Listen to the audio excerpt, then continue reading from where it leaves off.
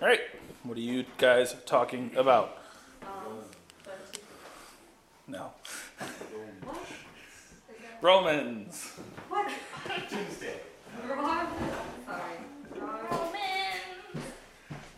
Romans. All right, same questions as always. Who wrote it? Obviously Paul. Who's that guy? He used to be Saul. He's an apostle to the Romans. Okay. And to a whole bunch of other people. Why is it different than other things Paul wrote? Because he's Because- never been to Rome. In his, I don't know. In his, Well, he did eventually, right? Well, eventually. And he appealed to Caesar. So he wrote this letter ahead, where the rest of his letters he wrote back. Yeah. To kind of teach. He was writing his letters back to kind of teach the churches that he set up, but he wrote this one to get the church ready. Why does Paul want to go to Rome? You said he appealed to Caesar. Why? Because he wanted to talk to him face to face, and that he was like telling people, and so they accused him of like starting riots, and they beat him, and then he was like, well, I'm a Roman citizen, so I'm gonna appeal to Caesar. So Rome is the capital of most of the known world at that point, the Western world, right? And that's why he wants to go there, because if you start at the center, it will eventually end up everywhere. So his goal is to spread the gospel. What's the gospel? Good news. That's one way to say it. Jesus. Matthew, Mark, Luke, and John. Story of Jesus. From From Before before and after his. From Christmas. actually, it's from before creation. No. Well, that is. Christmas is a pretty big event. Well, that is before. Christmas is relatively important. Yeah, Just well, a it's little bit. just a little bit. It's, the Coming creating Savior, becoming man. Pretty big deal. All right, chapter 1. What happened?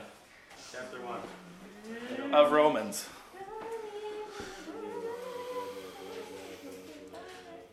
This is only our part 4, guys. That's it. I wasn't here for Creation is enough. Okay, so I'll kind of just roll through this. Paul starts out happy with his introduction, and then he, Doesn't he let the cat out of the bag or something like that? yeah, he says the power is in the gospel, but then he gives us a description of human nature and says everybody's guilty. Yeah, you've done wrong. Oh, that is still part of chapter 1. Yep. Human nature, defy, rebel, God. Yes. Exactly. All right. So then, chapter 2. Is Chapter 2 is the Jews are also guilty. It's not enough. To be circumcised. Right. It's not enough to have the law and to live it. You have to have a relationship and have a change in your heart to have the power of the gospel. So the Jews are not enough. The Jews are also guilty. That's what I'm going to put. All right, chapter 3. Oh, This was Levi last week. yeah. But I'm sure we talked about Romans I'm sure you did. and Paul. Think, remember, 7 days. So hard. Privileges of the Jews. Okay. So the Jews are set apart, right? God did choose them to bring us His word, but Paul is reiterating that it's not enough to just follow that word. It's not enough to follow the law. What you have to do is you have to believe in Jesus. Believe that he died for you. All right? Believe, faith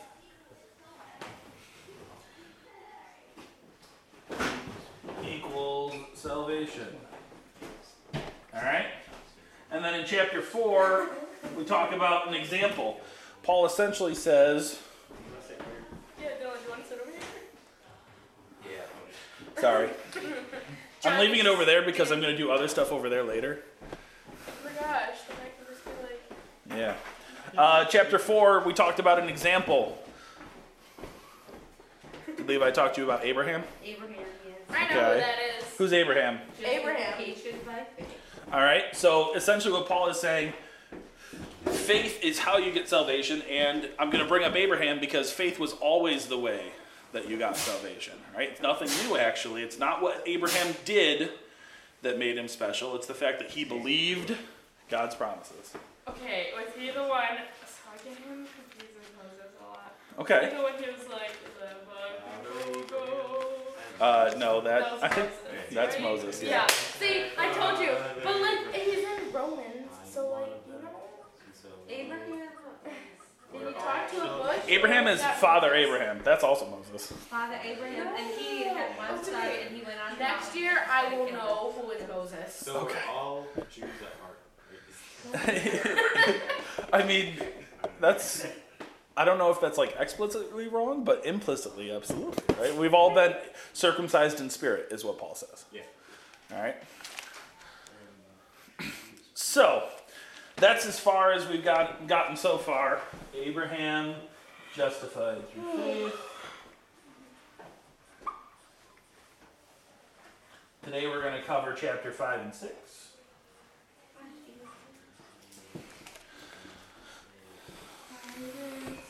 All right. And Paul is going to take this argument that he's setting up, right? Everybody's guilty. It's not enough to just follow the rules and be a good person. You have to have faith to be saved from your human nature. And that's actually the way it's always been. The fact that Jesus died on the cross now isn't anything new. The gift that he gave spread out through past, present, and future, and it's available for everybody. So this faith thing is nothing new. We're going to pick up his argument in chapter 5. Start reading for me starting at verse 6. For when we were yet without strength, in due time Christ died for the ungodly. Scarcely, for a purchased man will one die, yet peradventure for a good man some will even dare to die. But God condemned his love towards us in that while we were yet sinners, Christ died for us. Okay. So Paul is taking us back to his thought from earlier chapters. Remember, everybody has sinned and fallen short of the glory of God. We are all unworthy, and yet Jesus died for us. He says, you probably wouldn't die for a bad man. You might not even want to die for a good man, but Jesus died for everybody. All right? Even me. So keep going. Verse 9. Much more than being now justified by his blood, we shall be saved from wrath through him. For when we were enemies, we were reconciled to God by the death of his Son. Much more, being reconciled, we shall be saved by his life. And not only so, but we also joy in God through our Lord Jesus Christ, we have received the atonement. All right. So Jesus took our place. Paul is reminding us that the wages of sin is death. That price had to be paid no matter what. So faith and praise is the natural reaction to that. All right, that's what he's saying here. Wouldn't you trust someone who saved your life? Like pulled you up off a cliff? God is asking the same of us, to believe in the power of his forgiveness. Keep going, verse 12. Wherefore, as by one man's sin entered into the world, and death by sin, so death passed upon all men, for that all have sinned. For unto the law sin was in the world, but sin is not imputed when there is no law. Nevertheless, death we gained from Adam to Moses, even over them that had not sinned after the similitude of Adam's transgression, who is the figure of him that was to come. All right. figure of him who was to come. Mine says, who is a type of him who is to come. What does it mean to be a type of him who was to come? Was it Like a future generations and Gideon's got it. that's on there? We did a whole series, actually. A few years ago, I think. You remember that? We did Types of Christ. Really? I was Audrey remembers, I'm I sure. know the Father, the Son, and the Holy Spirit. So there's a whole bunch of examples in the Bible. because I was so confused. But a type of Christ is God giving us hints throughout the Old Testament to say, Jesus is going to be like this, or Jesus is going to be similar to this, but different in a few important ways. Yes, and it was like, yes, I remember this. All right. That's not Okay. So Paul is going to do this for us. He's going to lay out the similarities and important differences between Christ and Adam. Okay? So we'll make a chart. Teacher. Adam and sin. It is! Yes, teacher. And So good at those. Christ and salvation. Or the circle ones. And then Yes, the Venn diagram. So start reading at verse 15 and finish at verse 21, wherever we left off. But not as the offense, so also is the free gift. For it through the offense of one many be dead, much more the grace of God and the gift by grace, which is by one man, Jesus Christ, hath abounded unto men. And not as it was by one that sinned, so is the gift. For the judgment was by one to Condemnation. condemnation. But the free gift is of many offenses unto justification. For it by one man's offense death reigned by one, much more they which receive abundance of grace and of the gift of righteousness shall reign in life by one Jesus Christ. therefore, as by the offense of one judgment came upon all men to condemnation, even so by the righteousness of one the free gift came upon all the men of justification of life. For as by one man's disobedience many were made sinners, so by the obedience of one shall many be made righteous. Moreover, the law entered that the offense might abound, but where sin abounded, grace did much more abound. That as sin hath reigned unto death, and even so might grace reign through righteousness unto eternal life by Jesus Christ our Lord. All right. That was the lot. Did Yeah. you get all of that? I got 2 words left to write, so. Yeah.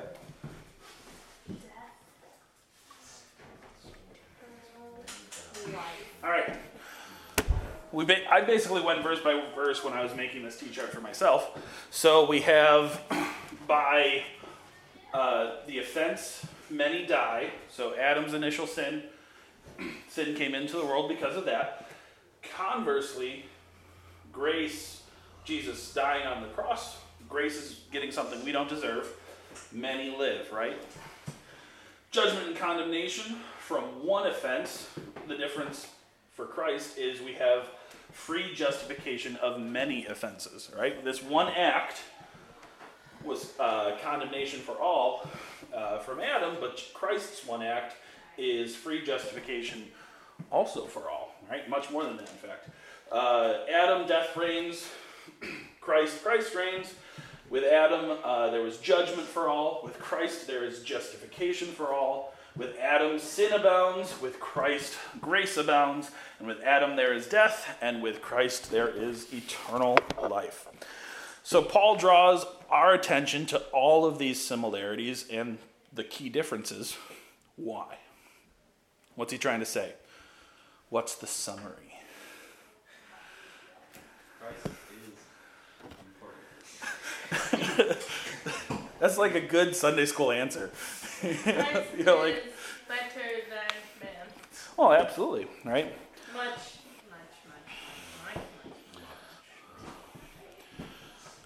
Good for you. It is. So what I've written down for this answer is death entered the world through one man's sin, but life came more abundantly in every way through Christ Jesus. Because of him, we can believe and take his righteousness upon us so that we would appear righteous in the eyes of God today. All right? So that's why he's so clear about this and the differences. It's kind of cool how Adam is that picture of Christ that way, though. Let's keep reading verse 6, chapter 1. What shall we say then? Shall we continue in sin, that grace may abound? God forbid, how shall we that are dead to sin live any longer therein? Know ye not that so many of us were baptized into Jesus? Christ were baptized into his death. All right. So we know that Paul is this master at creating a persuasive argument, right? And here in chapter 6, he's going to craft this super logical statement for us, where he says, even though we are forgiven, that doesn't mean we can continue to do whatever we want. Just like Christ died on the cross, we must leave behind our old sinful life. And Christ's gift of love demands our commitment to live in him instead of living in sin. But I think Paul says it better than I can. I'm going to erase my T-chart here because I'm going to make another one.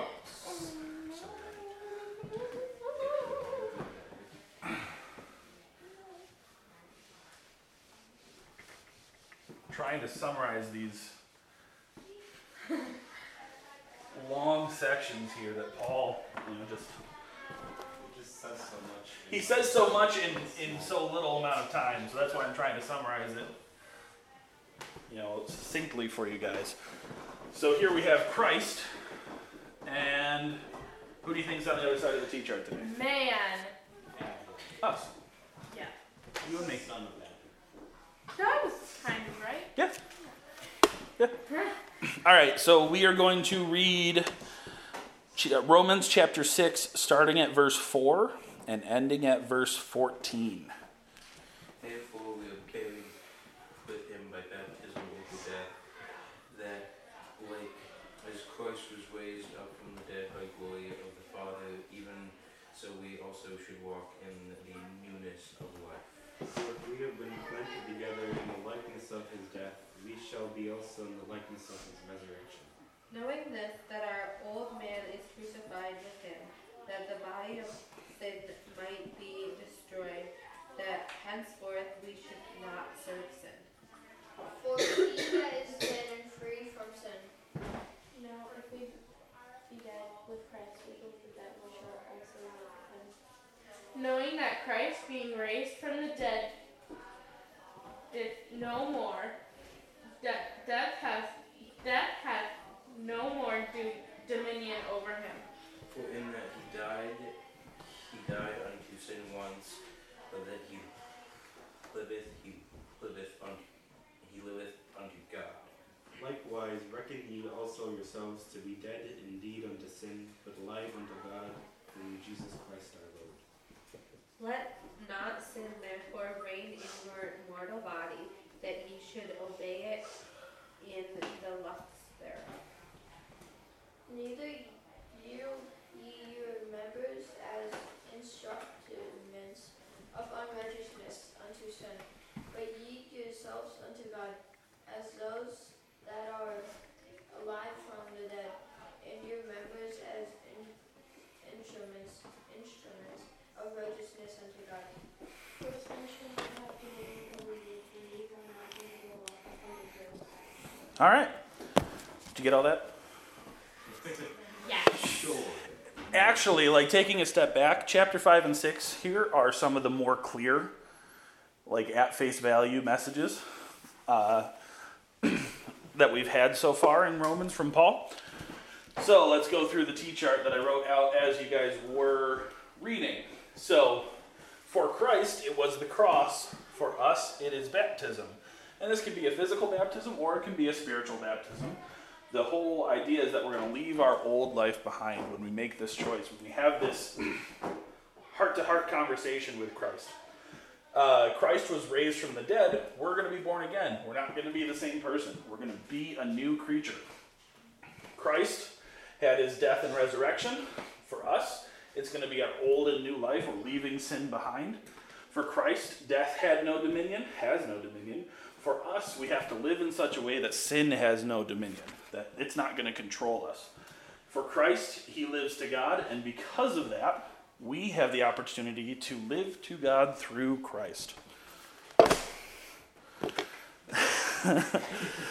Just like Paul drew a comparison between Jesus and Adam in chapter 5, he brings our actions into focus. Paul says the natural reaction and the duty of someone who knows that Christ died for them is to leave your sinful ways behind. Paul says, Jesus died for you. Act like it. All right?